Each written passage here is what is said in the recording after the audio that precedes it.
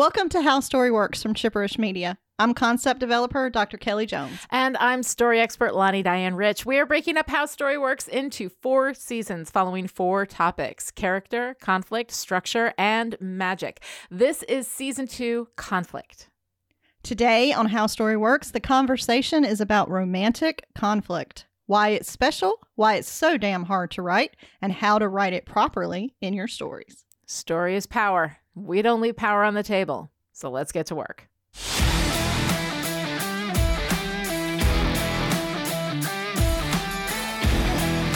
Okay, so let's do some reinforcing of the learning, because last time we talked about goals, and we talk about this a lot in terms of what does your character want, right? But we really clarified that a little bit to come away with the idea of the central narrative goal. Like what is the thing that they are in pursuit of in this story that drives the central narrative conflict? Yes. And looking at those goals, we have your ASAP acronym. So a good central narrative goal needs to be active, specific, achievable, and personal.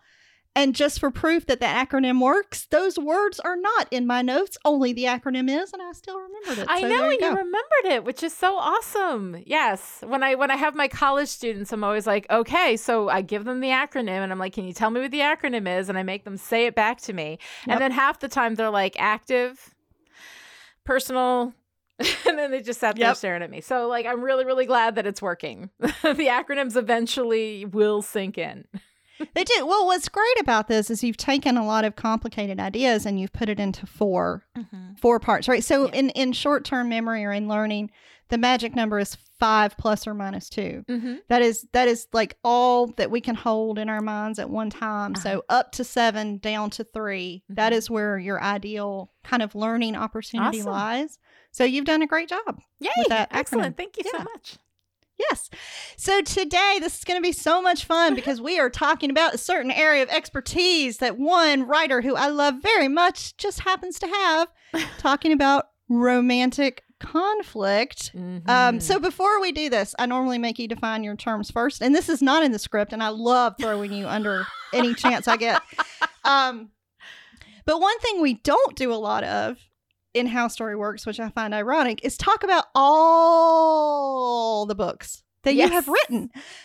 So I think this would be a great opportunity to do that. Yeah. For folks that maybe found you via the podcast and haven't read your novels. I have read all of your novels. I have enjoyed all of your novels. But why don't you tell us a little bit about them and kind of, we're going to talk about some genre differences here or some genre expectations. What books have you written? What kind of books were they? I have written 12 total. Well, I've published 12 books. I've written more than that. I've published 12 books.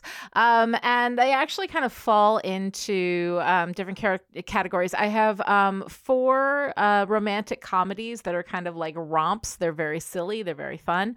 I have 4 women's fiction stories that will make you laugh. They'll make you cry. And they're more internal conflict kind of stories of a woman struggling with her sense of self and identity until she finally figures it out. And then there was one collaborative novel that I wrote, one romantic storyline in with 2 romance novel heavyweights, Anne Stewart and Jennifer Cruzy, who are fabulous. We wrote Dogs and Goddesses together. And then I have 3 novels that I wrote as Lucy March, which are paranormal romances, which I would say sort of are probably at the time that I wrote those, I had a lot of my story theory figured out and kind of applied it to those novels. And honestly, I think that those are probably the best novels that I've written as far as narrative structure goes. So, And the Lucy March books are on Audible with Amanda Ronconi, who's one of my favorite narrators. She's amazing so narrator. great. Oh my God, she's so good. Because, like as a writer, you write jokes and when they're performed, like you don't know necessarily that somebody's going to be able to do them well. And she would perform them like perfect plus. Like she would do what I was thinking and then heighten it with a certain intonation or whatever. And so she was amazing, and she made my work better. So Amanda Ronconi, whether you're getting my books or not, go look her up as an Audible narrator and just buy everything she does because she's amazing. She's absolutely one of my top 5 favorite narrators. She's so good. Okay, so now that I have forced you to do some self-promotion that you hate very much because I love you, does that qualify as romantic conflict? Lonnie Dandridge, define your goddamn terms. All right, so romantic conflict. We have talked about central narrative conflict as a narrative conflict, which means it is goal-based, right? Romantic conflict is simply the conflict that is keeping two people apart, right? So it is mundane conflict. It is not necessarily, not usually narrative in nature. It can be related to a narrative conflict. We'll talk about that. So when we have romantic conflict, a lot of people get confused about that, especially people who are writing romantic stories. I was a member of Romance Writers of America, which I'll refer to as RWA, for a number of years. I have a lot of good friends who are romance writers. I myself was a romance writer for a number of years. And I know that I got very confused about that at the beginning because we would always talk about like conflict and romantic conflict and how you build the book. And I was never really sure how what kept my characters apart was also like the thing that fueled the book. That is actually the whole reason why we're here today. I got so confused about what was romantic conflict and what wasn't, and then I just decided I had to define everything, and then I ended up becoming a story expert. I just sort of fell and tripped, and that's what happened. I love it. Yeah, it's great. Yes. So the romance usually happens alongside the main plot. It's usually layered in there. The exception for this kind of thing can be if the central narrative conflict is an internal conflict for the protagonist that is keeping them from being with the object of their affection. Doesn't happen a lot, but the movie Roxanne is actually an example of exactly that thing. So generally, however, it's not the narrative conflict. It's not the central narrative conflict. The romance is an arc that is happening alongside whatever you're doing with the narrative story that's happening. So if you think of the romance as an arc and the central narrative conflict as the conflict, that kind of helps to separate that out a little bit. That was where I used to really, really get confused. The romantic conflict simply keeps the couple apart. The romantic arc is the evolution of the relationship. The central narrative conflict is what you build the structure on. It's what keeps the story going. That is usually something different. An example of that is Romancing the Stone, right? So we have Joan Wilder, and she has the goal of saving her sister. And then here we have Jack Colton, who is helping her with that goal. And then they are, blocked by other people. But what is actually keeping them apart? When during the part where they end up having a fight, and that's what keeps them apart at the part where the romantic conflict is at its height. That's something different, but that's something that kind of layers in and also can feed into the central narrative conflict, but it is not the central narrative conflict. And I think that is the big thing that people who want to write romantic stories within their stories need to keep in mind. You are Joan Wilder? I am Joan Wilder. I love that movie. I read your books. I read all your books. All your books. So much. That is my favorite returning bit. Oh my God. It's so good. I read your books. Yes. I read your book. You are Joan Wilder. The Joan is so cute. Yes. So I really, really love this. The way that you have simplified these things. Mm-hmm. Romantic conflict keeps two people apart. Yes. The romantic arc is the evolution of that relationship. Yes. Right. But the central narrative conflict is what is keeping that story going while that relationship is evolving. Yes. Mm-hmm. So I think that's fantastic. Yeah. You keep that all separate in your head. It's going to make things a lot easier. As somebody who wrote romances without understanding any of this, I can tell you it will definitely make your life a lot easier if you're going to have a romantic story. And I mean, let's face it, most stories have a romantic, if not that central to it, then it's in the subtext, it's in the subplots there, Yeah. So there's usually a romantic story. I think that's mostly because we always want a sex scene. It's fun to have a romance in there. People love a love story. So there tends to be some level of a romantic story going on in almost every story. Not all of them, but almost every story you will find that. So understanding how to write romance, whether or not you are a quote unquote romance writer, I think is a really good thing. So you talked about like struggling with this, right? And Yeah. and it being kind of really tough to figure out. So why is a good romance story so hard to write? Oh God. I mean, the first thing is that, you want people as your romantic couple, right? Showing people who work well together, who have chemistry, who like each other, but can't be together. Right. So that's how you build a romantic conflict, is that they're good together, but they can't be together. They care about each other. They're great together, but they can't be together. Right. So you have to build a conflict that is strong enough to keep them apart, yet something that can be overcome by the end of the story. So it has to be both believable it's something that's impossible to get over, and yet something that you end up getting over, at some point or another.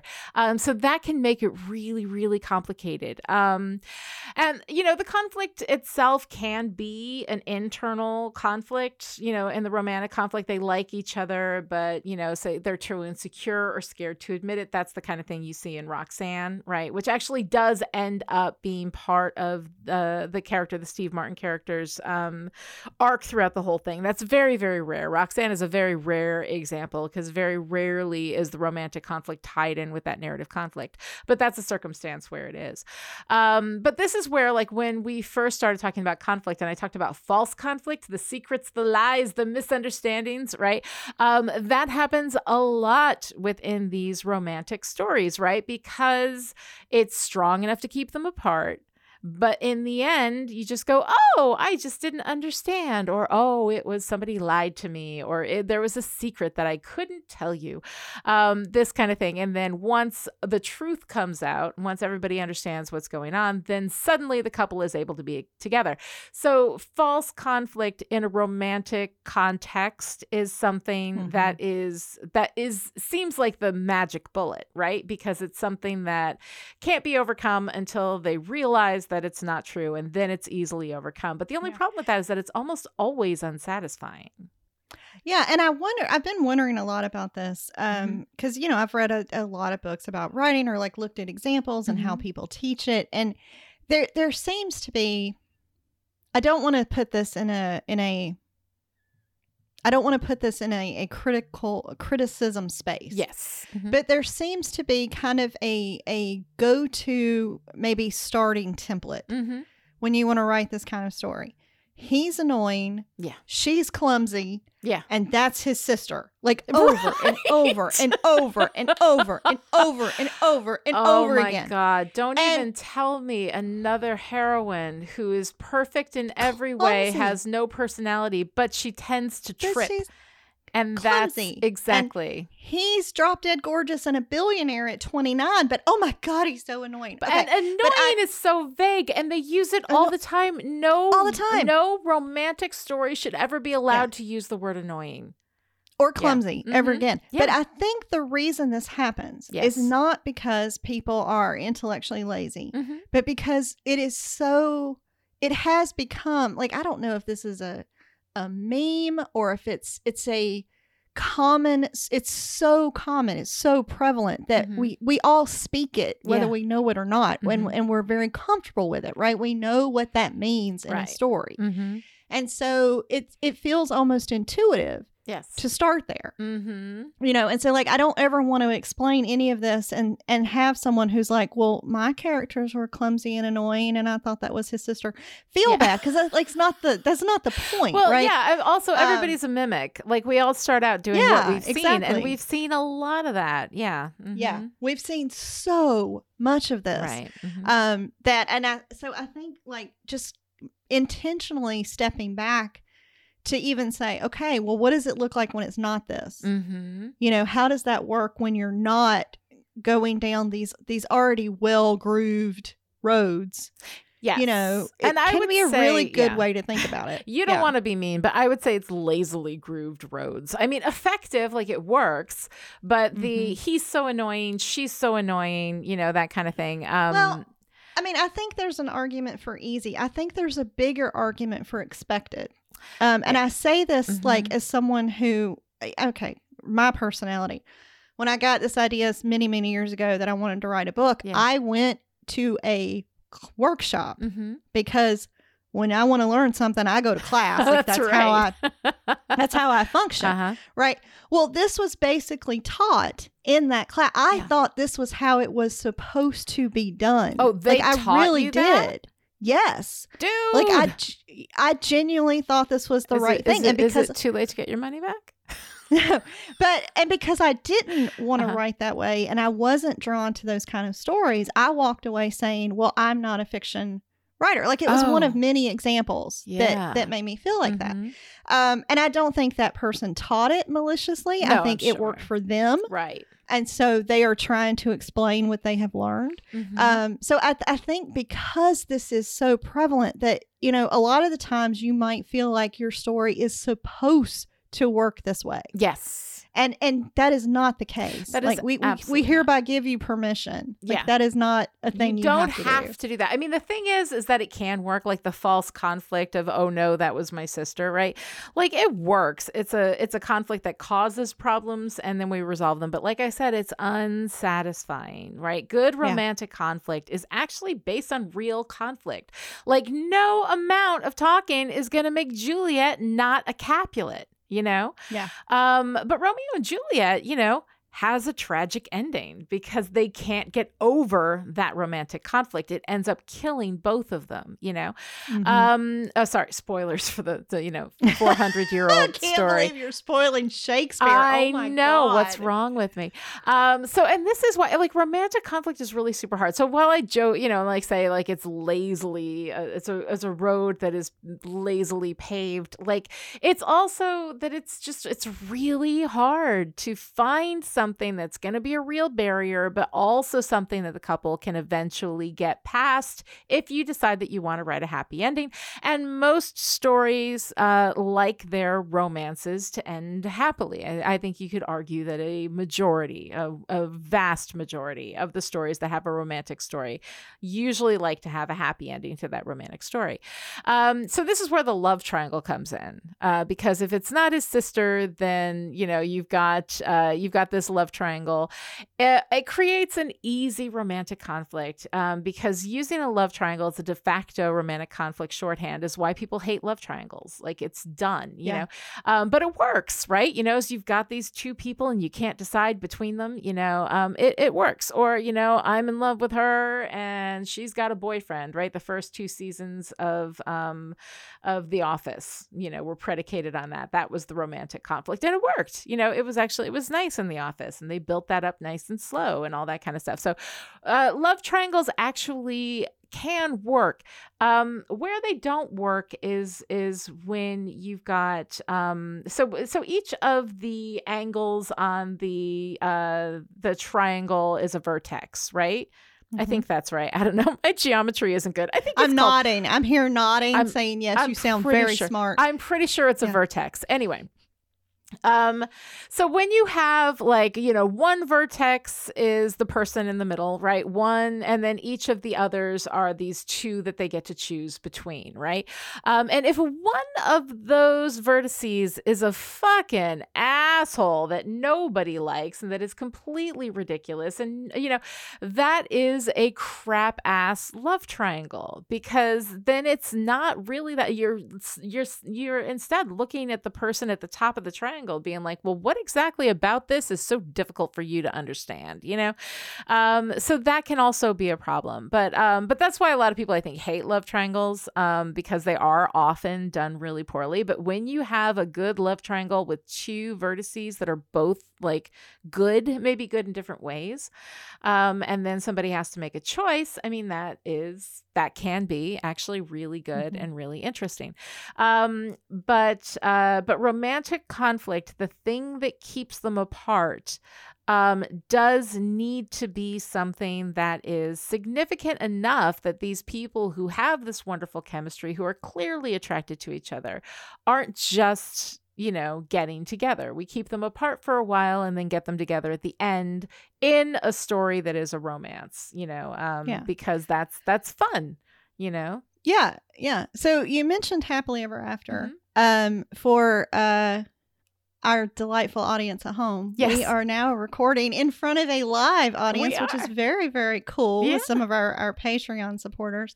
And so we had a question. Anya from the Hallowed Ground Storycast asked, does a romance have to have a happily ever after? Oh, and that is such an interesting question. Yeah, I mean, okay, yes and no. Romances, the way that the genre is defined by the publishing industry, do generally require that they have a happily ever after at the end, that the couple is together, that the future looks so bright they got to wear shades, that's where we leave this couple in a nice, resolved, happy place. That said, that's for romance as a genre. So I'll say for capital R romances. For a story that is essentially romantic at its core, do they have to end up together? No. I think 500 Days of Summer is romantic in a lot of ways. I think that, The Eternal Sunshine of the Spotless Mind is wildly romantic. So and yet, one of the things that I think you come back to is that a thing is not beautiful because it lasts. Right? A thing is beautiful because it is beautiful in the experience of it. And that people need to be together forever in order for a story to be at its core a romantic story. I think that is not the case. But for a capital R romance in the traditional publishing genre, that is a requirement for publication generally. So do they have to have a happily ever after? I guess it depends on how you define your goddamn terms, right? It depends on how you define your terms. If it's a capital R romance, yeah, probably, but you can tell a wildly romantic story in which we get that bittersweet ending where they do not end up together, and that is also narratively legit, totally okay. Yeah. Well, and a whole lot of just different kind of stories have romance as a sub-story, right? Like you still have a romantic element, flavor, whatever in the story, right? So I love your theory about why this is the case, by the way. Well, like I said before, most stories have at least a sub-story, like romantic subplot or whatever. They have an element of romance. And the reason for that is because we want a sex scene. Because eventually we want a sex scene, or we want that moment where they're, where they finally are able to give in to their passions and kiss at least, or something like that. That is a very fun... That's a fun experience. Yeah. It's a fun experience to be able to fall in love vicariously. And because we can't always fall in love all the time, we only get that experience, a few times, right? When we want to have the experience of falling in love, we can definitely do that. But I think that most stories have it because they want a sex scene. If you look at, the like kind of quote unquote romantic elements that you'll find with like a Bond girl, that is different from the kind of romance stories that you would have maybe in other kinds of stories. That I think is more about a sex. I mean, like the name of one of them is Pussy Galore. I mean, let's just not, let's not, tiptoe delicately around the Bond girls and what they are, but the girls are always there. There's always a girl for him to chase and capture, have the conquest, So I wanted somewhere in there to ask, is this a kissing book? Mostly because I love The Princess Bride, and I end up saying that line a lot. Yeah. But is it like, are you giving me romance when that's not what I came here for? But I think it is in a lot of stories because we are humans, and loving each other is part of that experience, right? But one thing that you have explained, I've never heard anywhere else, that I really love, both for fiction and for life, is that you defined a good relationship as two people who work well together.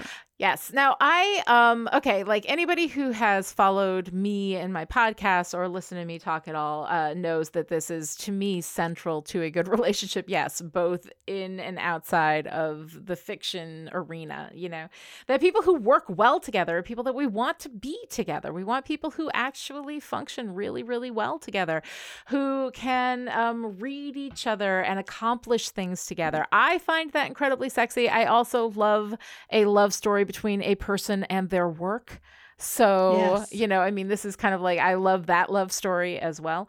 But the thing is, the problem is in a lot of these stories, and I see it happen in actual like romances where the relationship is central to what the story is there to do. And also where, you know, relationship is secondary, is this kind of like, I'm hot, you're hot, let's be hot together. And there's absolutely nothing about these characters that when you look at who they are as people makes them really work well together. There is a movie called Game Night that I believe I forced you to watch with Joshua Unruh not too long ago. And we talked about it. I believe it was for How Story Works, wasn't it, that we watched? It that? was. Yes, exactly. It was. Yeah. So in Game Night, we have these two characters who are both really into games. They're highly competitive and they work really well together as a team when they've got to deal with all this stuff. I think that builds a wonderful and believable relationship. You know, when you just simply have two people who are young, single, and pretty, you know, and you put them together and then like that's supposed to be enough to make them a couple. I always find that incredibly unsatisfying as a romantic story. So whether it is the main story or whether it is a sub story, who characters are as people should be compatible. Should be fun to watch them together. And they should work well together. Because if they don't, then it's just not going to work. You know, it's not going to be a satisfying story. They don't have to find each other annoying. They do not have to find each other annoying. That ends up being the sub that stands in for a romantic conflict is, oh, he's so annoying, you know, and that somehow that he's so annoying thing is because that's the only romantic conflict that we can pull in because we want a romantic conflict that's easy to get over. So her deciding that he is no longer annoying, I guess, is part of that. But also you need a more specific adjective. Like annoying is so vague. There's nothing to it. You know, like if you don't like somebody, and I mean, having two people who don't like each other, this is where we get a lot of this like bickering, that we get a lot of this moonlighting kind of thing going on where we've got two people who are just at each other's throats all the time, but there's incredible chemistry and the sex is amazing, you know? But because they're at each other's throats all the time, that's the source of the romantic conflict. That is definitely like a lot of fun. You can have a lot of fun with that, but in the end, Dave and Maddie are not going to be believable to have like a good life together because they work well together. Dave and Maddie, I'm referring to Moonlighting, which is a TV show from the 1980s that I don't believe is streaming and nobody can get it on DVD anymore. So it is a formative like a TV show for me, but a lot of people may not know what I'm talking about. But basically we had these two characters who were, you know, absolutely the pinnacle of 1980s will they or won't they characters. You can think of Sam and Diane on Cheers, how they used to fight all the time and they had all that bickering and did not work well together, and in the end would not be a couple that we'd want to see together forever. Same thing with Dave and Maddie. So you can have a really hot flame burning pretty bright with people who constantly are bickering and yelling at each other. It can be fun, it can be sexy, but in the end that flame is going to burn out. It's not a satisfying relationship unless it evolves into something where they learn to respect and truly value each other. It's not a good relationship to base that story on. Okay. Well, let's talk about when you do want the romance to be the main heart of the story. Oh, can I pun that any worse? Baby, oh my God. You punned that so hard. Wow. I love it. I didn't even do that one on purpose. It is late at night and I am tired. Wow. Okay, that was great. That's all right. Let's but just if keep going. Yeah.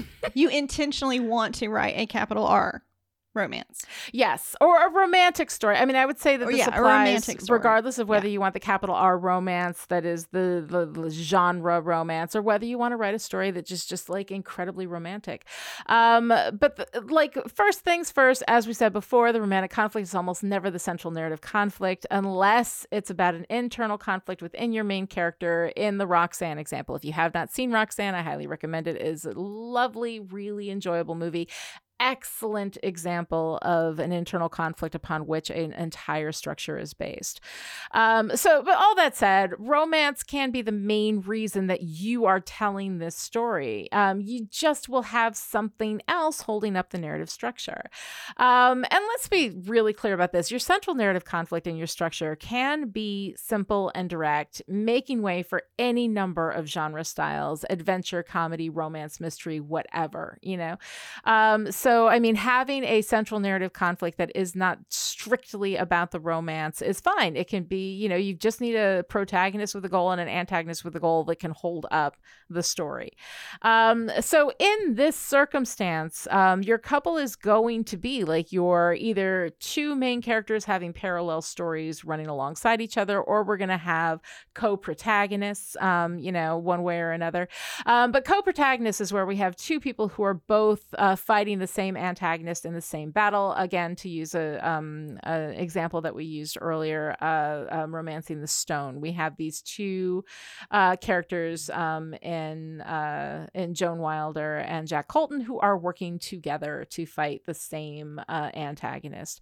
You can have a situation where we have one main protagonist. So we have one character who is our main protagonist. That protagonist has another antagonist that is, likely external, who is creating the narrative structure upon which the story is based. And then the love interest is a sub-protagonist. They might have their own subplot story in which they are the protagonist, but it'll be shorter. It's not the one that the main structure is based on, that kind of thing. Or you can have a situation in which your characters are the protagonist and the antagonist, in which the two love interests are actually caught in a conflict that is the conflict upon which the entire thing is built. One is the protagonist, one is the antagonist. That is a very difficult needle to thread, because that means that one of our beloved pair that we love and we want them together is going to have to lose. Is going to have to be beaten by the other one. That can be really, really difficult. And I have two examples that I go to for this generally. An example of this done well is His Girl Friday, in which we have the character of Hildy, who comes back to see her ex-husband, Walter Bishop, to tell him to leave her alone. She is going to go marry this boring dude, Bruce, who sells insurance, and live with him and his mother up in Albany, right? Albany, which throughout all of His Girl Friday, which takes place in New York City, is spoken of as the fifth ring of hell. It is it's very fun. So we have these two characters. Hildy wants to marry Bruce, but Hildy is also a journalist, and there's a big story going on, and Walter uses that to draw her back in because he wants her there. He wants her there as a journalist. There's tons of terrible things to be said about Walter Bishop, which are completely fair if you do an analysis of this movie. But in the highest interpretation of his goals and what he's working for, he knows that she's a journalist, that she loves that job, and that he wants her to have that. And the fact is that if she has that job, she is also having that job with him, So he fights for that. She fights to go and live with Bruce and Mother up in Albany. And she loses that fight. In the end, Bruce and Mother go to Albany without her, and she is not getting married again, and she and Walter stay together. So we watch Hildy fight for this the whole time, and then in the end, she loses. But while we have this external conflict going on between Walter and Hildy, while we are watching an entire movie of him just beating her down, relentlessly ruining her life, we also know that that's what she wants. We also know that she came there specifically to tell him to leave her alone so that he would not leave her alone, so that he would break her up, so that she wouldn't have to go to Albany with Bruce and Mother and live the rest of her days not being a journalist. And we do get some textual clarity of that at the end when she starts to cry and she says, "You were going to let me go to Albany," right? And there's a point there.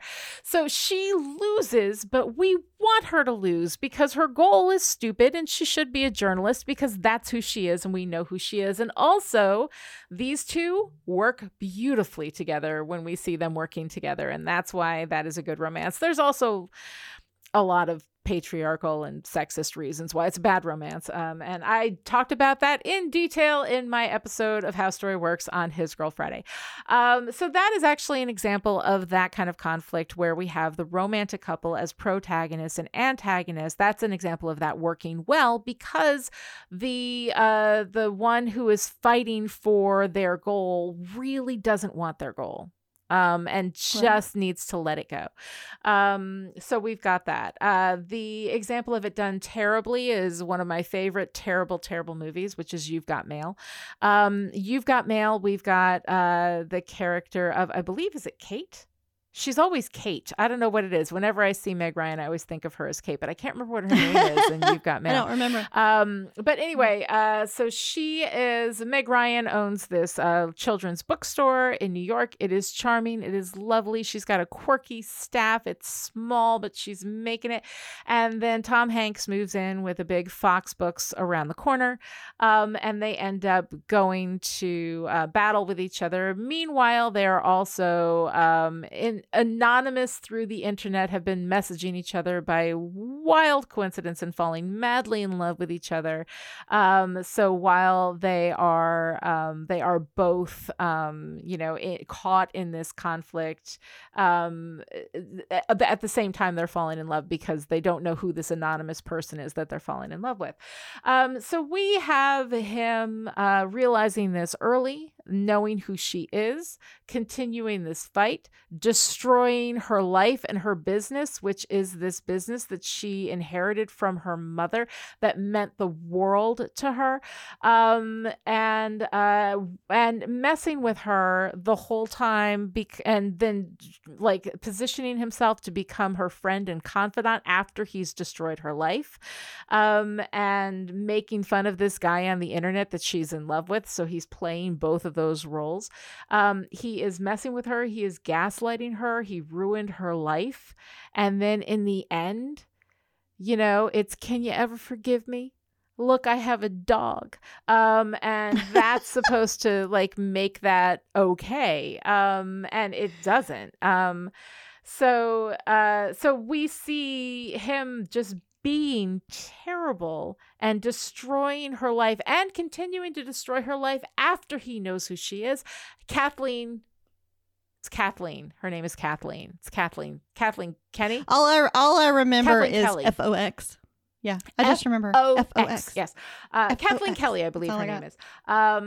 I knew it would come to me eventually. And so anyway, we see him destroy her life and lie to her and gaslight her. And then at the end, I'm supposed to be happy that she's with this dude. And it's absolutely terrible. And I will not stand by it. But man, I fucking love that movie. So this is also an example of you can enjoy a movie that is truly, truly terrible in a million ways. And that is okay. But this is where we have the romantic couple pitted against each other as protagonists and antagonists, and it does not work. Okay. So to recap very quickly, I just want to go back to connect this character roles with romantic conflict again. So you have two people. We're presuming two people, maybe it's more, but let's say two. Just to there's also a lot of heteronormative stuff. I'm doing she and him, just so that we have a distinction between like one and the other, and that's an easy shorthand. Right. But let us just say that non-binary folks also fall in love. And can tell these stories, and also gay, and also like so. And poly relationships. So yes, we're just gonna break this into couple for simplicity of explanation. Sake. But yes, right? You can extrapolate this, and it does not need to be a heterosexual couple at all. Yeah. Yes. Mm-hmm. So, but when you're thinking about these people who are going to be in love as part of this story, then they can exist in that narrative as co-protagonists. Yes, where they are both fighting the same antagonist, which I think would be fun to write. Mm-hmm. They can each be main protagonists and each have their own stories that are parallel. Yes. They each have their own central narrative conflict, their own story arcs. Mm-hmm. Or they can be like one can be the main protagonist and one can be the sub Yes. protagonist. So like a main plot and a subplot or secondary right. plot. Mm-hmm. Or not to be confused with a dom and sub protagonist, which is an entirely different kind of story. But so you're just kind of thinking about their roles. Yes. So they can be co-protagonist. They can each be the main protagonist. They can be main and sub protagonist, or they can be protagonist and antagonist where they are actually actively pitted against each other. Yes. Okay. I just wanted to recap. Well, thank you for that, because things. it can get a little bit confusing sometimes, all the different ways in which this can play out. And we can also have one where like one of them is a main character and they've got a central narrative conflict that fuels the story, and the other one is just the love interest and doesn't have a story of their own. That can happen too. Yeah. So okay. So I'm gonna ask you a question that I don't quite know how to word about types of romance stories. Yeah. And then we're going to end this discussion with my favorite story thing that you've ever said. Okay. So just a preview of what's to come here. Yeah. So when I was prepping for this, and doing a little Googling and looking at like what makes a good romantic story, like 99 out of 100 hits that I got on the internet were about romantic comedies. Yeah. And I said, oh God, please save me. Like, no, this is not Well, what I meant. this is the thing though. Romantic comedies, people hate them for good reason because a lot of times they're terrible, but they don't have to be. If people would just listen to this episode of How Story Works and write a better romantic comedy, it'd be fine. But anyway, go ahead. Yeah, it would be fine. But I was trying to think about like, what are the different types? And it doesn't even matter. Mm-hmm. So in thinking about stories that I like, that might be technically on one of those lists. Yes. Mm-hmm. Right?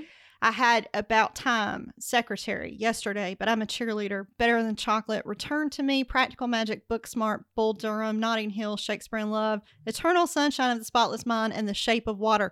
And that is literally all. I will put in When Harry Met Sally because I love the dialogue so much. All right. That's it. So the stories go magic, BDSM, magic, gay, heartbreak, magic, books, baseball, poetry, magic. I don't quite know what to do with Notting Hill, except it's interesting. Notting Hill is, I think, a romantic comedy. I think it's a standard romantic comedy. Yeah, somehow that made it in there. Right? Poetry, psychology that's basically magic, and magic. Yes. Well, then you like magic stories, and these are stories that have that. I have not seen all of these, but like the type of romance story, again, like you can have a romance as part of any story because romantic conflict is essentially a mundane conflict. It is not a narrative conflict. You can mix it with your narrative conflict and it's going to be just fine. It's not going to be fighting that narrative conflict. So you can have that in there. And so I think that basically the only thing that defines a lowercase r romance story is a story where the romance is the main purpose, where this is what we're here to talk about, is this love. And out of these, like I would classify When Harry Met Sally, Sleepless in Seattle, Shakespeare in Love, His Girl Friday. Like those are all romances. Those are all, and those are all like we've Happily Ever After in 3 out of 4. Shakespeare in Love. Anybody who tries to tell me that Shakespeare in Love is not a romantic comedy, even though it does not have, sorry, spoilers, does not have a happily ever after ending, is crazy. That is a wonderful story of love. It makes me laugh every time, and then somebody drowns. Yeah. It's great. I'm going to watch it over. I love that movie. Yeah. Booksmart is not a romance. Booksmart is a love story, and that is a little bit different. Which is perfect. Yes. I enjoyed that movie so much. Yeah. But I was really glad that you called that out, because your differentiation of romance versus love stories, the first time I heard you do this on Still Pretty, like I had to take a moment. It was one of the most enlightening, moving things that I had ever heard recorded on a podcast like that. And I don't say that lightly. Wow. It was absolutely paradigm shifting. And so I need you to do it again on demand. right now. Off the top of my head. Off the top of your head. Because I can tell everybody listening, there's no notes. Yes, there are so no she's just notes gonna do here. this. I just have my standard issue romance versus love story rant, and here's what it is. Romances are these stories that have this wild romantic conflict, and there's a reason why they can't be together, but then, oh, they're together, and oh my God, he saved, Lydia from marrying that horrible Wickham and all, or losing her her virtue, all that kind of stuff. That's a direct reference to Pride and Prejudice. And there's all these like wild, and there's a rom-com run at the end, or somebody's breaking into the airport to say, please don't get on that plane and marry that boy or whatever. Those are all romances, and that's okay. Like, there is nothing wrong with that. We love having that experience, and it can be really fun, the height of drama, and there's so much at stake because love is everything, and love has meaning, and love is what we live for. I myself am more moved by a love story that can be a romance, but a love story isn't about necessarily the big, like, hyperbolic moves and the big gesture and all of the running through the airport. A love story is two people who just love each other and are good to each other, and you can have conflict, you can have fights, you can have things, but in the end they're going to be there for each other. So I mean, I end up like the love story for me being central to like a movie or a TV show. I love it. Booksmart right there is a friend love story. These two are not romantically involved, but they're wonderful friends, and it's a love story. Sherlock, I'm going to argue, the Stephen Moffat version on BBC, absolutely a love story. Sherlock is a love story. Sherlock and Watson are a love story. Yep. Crazy Ex-Girlfriend, it's Rebecca and Paula, a love story. So yeah, there's just so many of these all over the place. I would say that Spike and Buffy and Buffy the Vampire Slayer are a love story. Angel and Wesley and Angel in the series Angel, that is a love story. Having a love story be central to the telling of whatever the story is that you're trying to tell, I think is wonderful. And while I enjoy a romance, I mean, my favorite genre is romantic comedy, even though I will absolutely co-sign anybody who says romantic comedies are terrible, and they are, because of all of the things I've laid out in this episode of How Story Works. Like, these are all the things that end up going wrong that make romantic comedies terrible, and they don't have to be. I think one of the great romantic comedies is French Kiss, which I absolutely love, with Meg Ryan and Kevin Kline. But the love stories are about who people are at their core, and that love comes in so many different ways, so many different styles. It's friendship, it's family, it's romance too, it's sex, it's all of these things, but it doesn't have to be. So the thing that I really love about love stories, and what makes them, I think, work so well for me, is that they often, especially if they're platonic, if they're not about sex, if they're not about this, you must be my one true love forever and we will be happily ever after, which is ridiculous. A thing isn't beautiful because it lasts. And I know I'm stealing that from somebody, but I don't know who said it. So hopefully maybe we can look it up and cite it in the show notes, because I know that's not mine. It's somebody's, and I have no idea where I got it from. But the love stories are told without this consciousness of we have to have this conflict and we have to keep them apart and we have to do all this stuff. The love story can just develop alongside whatever the narrative story is that you're telling. And you can just allow these people to love each other. Yes, there will be conflict. There will be fights. There will be difficulty. They will love each other both because of and despite who they are. And that, I think, is one of the most beautiful expressions of human experience that there is. And I love seeing it in fiction. I love love stories. I love best friends. I love families. I love people who just love each other and are just good to each other, and that whether or not they're having sex is really irrelevant to the love. The love is the main thing. And so that's why I prefer love stories to romances. Yeah. And I do too. And thanks to you, I have the language for that, because before I heard your explanation for those kinds of differences, I didn't have that, that language. And it's beautiful. So do you have homework suggestions for romantic conflict? I do. Anybody out there should watch their favorite romance movie and spin out the central narrative conflict. Try to separate that out from the romantic conflict. See how it relates to the romantic conflict. And ask yourself, what is the relationship based on? Is it just I'm hot, you're hot, let's be hot together? Do they actually work well together? How does the romance work for you? Why does the romance work for you? How do you think it might work better? How do you think it might, there's lots, I love romantic comedies, because they are delightful, and I love love stories, and romances are dedicated to the love story, even though often they get it wrong. But I love watching them and they make me happy. But a lot of times I'll be like, well, this doesn't entirely work for me. And these are the reasons why, usually the reasons that I've laid out in this last hour. So those are the things to look for. Watch your favorite romance or romantic movie or love story movie and think about the reasons why it works, why it doesn't, how it could be better. How would you fix it? Those are always fun.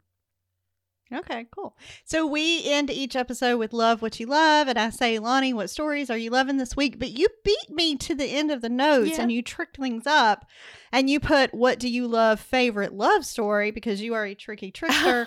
And I had to think about it for a hot minute. So we're going to start with you. All right. I think you've mentioned it. What is your favorite romance love story? My favorite romance story is French Kiss. So I would say, as a romance, I really like it. We've got these two people, they are working together to make things happen. There is romantic conflict between them, but they are able to overcome it. And it's just really lovely. And it takes place in France. And I mean, Jesus, I'm a sucker for European stories. I think that's always pretty much always going to get me. So I would say my favorite romance story is French Kiss. So what did you come up with?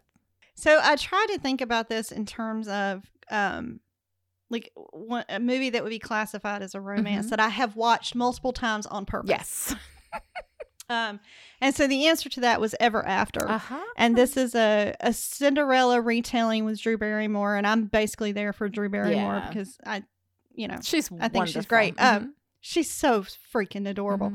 But I like this fairy tale twist because I love fairy tales. Cinderella, it needs to be fixed. And this is a proactive protagonist, Cinderella, with a clear goal that is not marrying a prince. Love it. She knows how to handle a sword. She puts the prince up on her shoulders and carries his ass out of the woods. The fairy godmother is an artist. Yeah.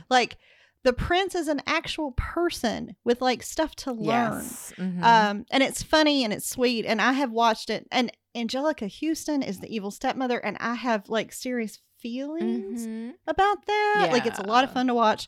But I have seen it many, many times and still enjoy it. Oh, wonderful.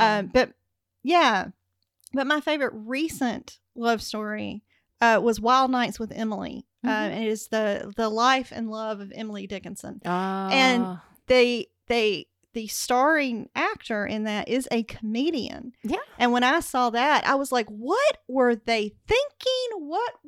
It is so good. Oh, I need to see the performance that. Is so good. Yeah. The whole thing is delightful and dear and lovely. And I got so much more out of that movie than I ever expected to, and I absolutely love it. So highly recommended. I think it's on Hulu, but it's fantastic. Oh, wonderful. Yeah, I'm absolutely going to watch that. That sounds great. All right, to join in the discussion on Twitter, follow me at Lonnie Diane Rich and Kelly at Dr. Kelly Jones and use the hashtag HowStoryWorks. You can also follow all of our shows and news at Chipperish. How Story Works and everything Chipperish Media does is made free to all by our generous patrons. If you're getting value out of this discussion, we ask that you help us out by kicking $1 or $2 a month our way so we can keep making sure that every vertex in our love triangle is sexy and awesome. How can we possibly choose? This episode of How Story Works was brought to you by the Chipperish Media producers who support us on Patreon at the power producer level. These folks are the reason why How Story Works is coming to you free and ad-free right now, so thank you to our January producers, Shelly, Kristen, Jonathan, Rose, Erica, Alice, Abigail, and Sarah. And this week's special message for our power producers. We're hot. You're hot. Let's be hot together. Stuff is happening for our Patreon supporters. Kelly and I released our discussion of The Queen's Gambit for all patrons. That is up on Patreon for anybody who supports Chipperish Media. $5 and up supporters get access also to my new video podcast with Ian Martin from Passion of the Nerd, Let's Watch Roulette, where Ian and I roll a random movie or TV show, watch it, and then react. And our $10 and up supporters get to hang out and watch while we record. And we've got a couple of them here with us right now watching us live while we keep screwing this up, although that should be edited out for those of you listening to the audio version. And they hang out and chat with us after the show. So if you are not yet a Chipperish supporter, now is the time to start. We will be back next time with our illustration discussion of Raiders of the Lost Ark. We will be talking about how the central narrative conflict works in that movie, so be sure to watch it to refresh yourself and then join in on the fun. Until then, ain't no amount of talking gonna make Juliet not a Capulet. I love it. That rhymes when you say it in Southern.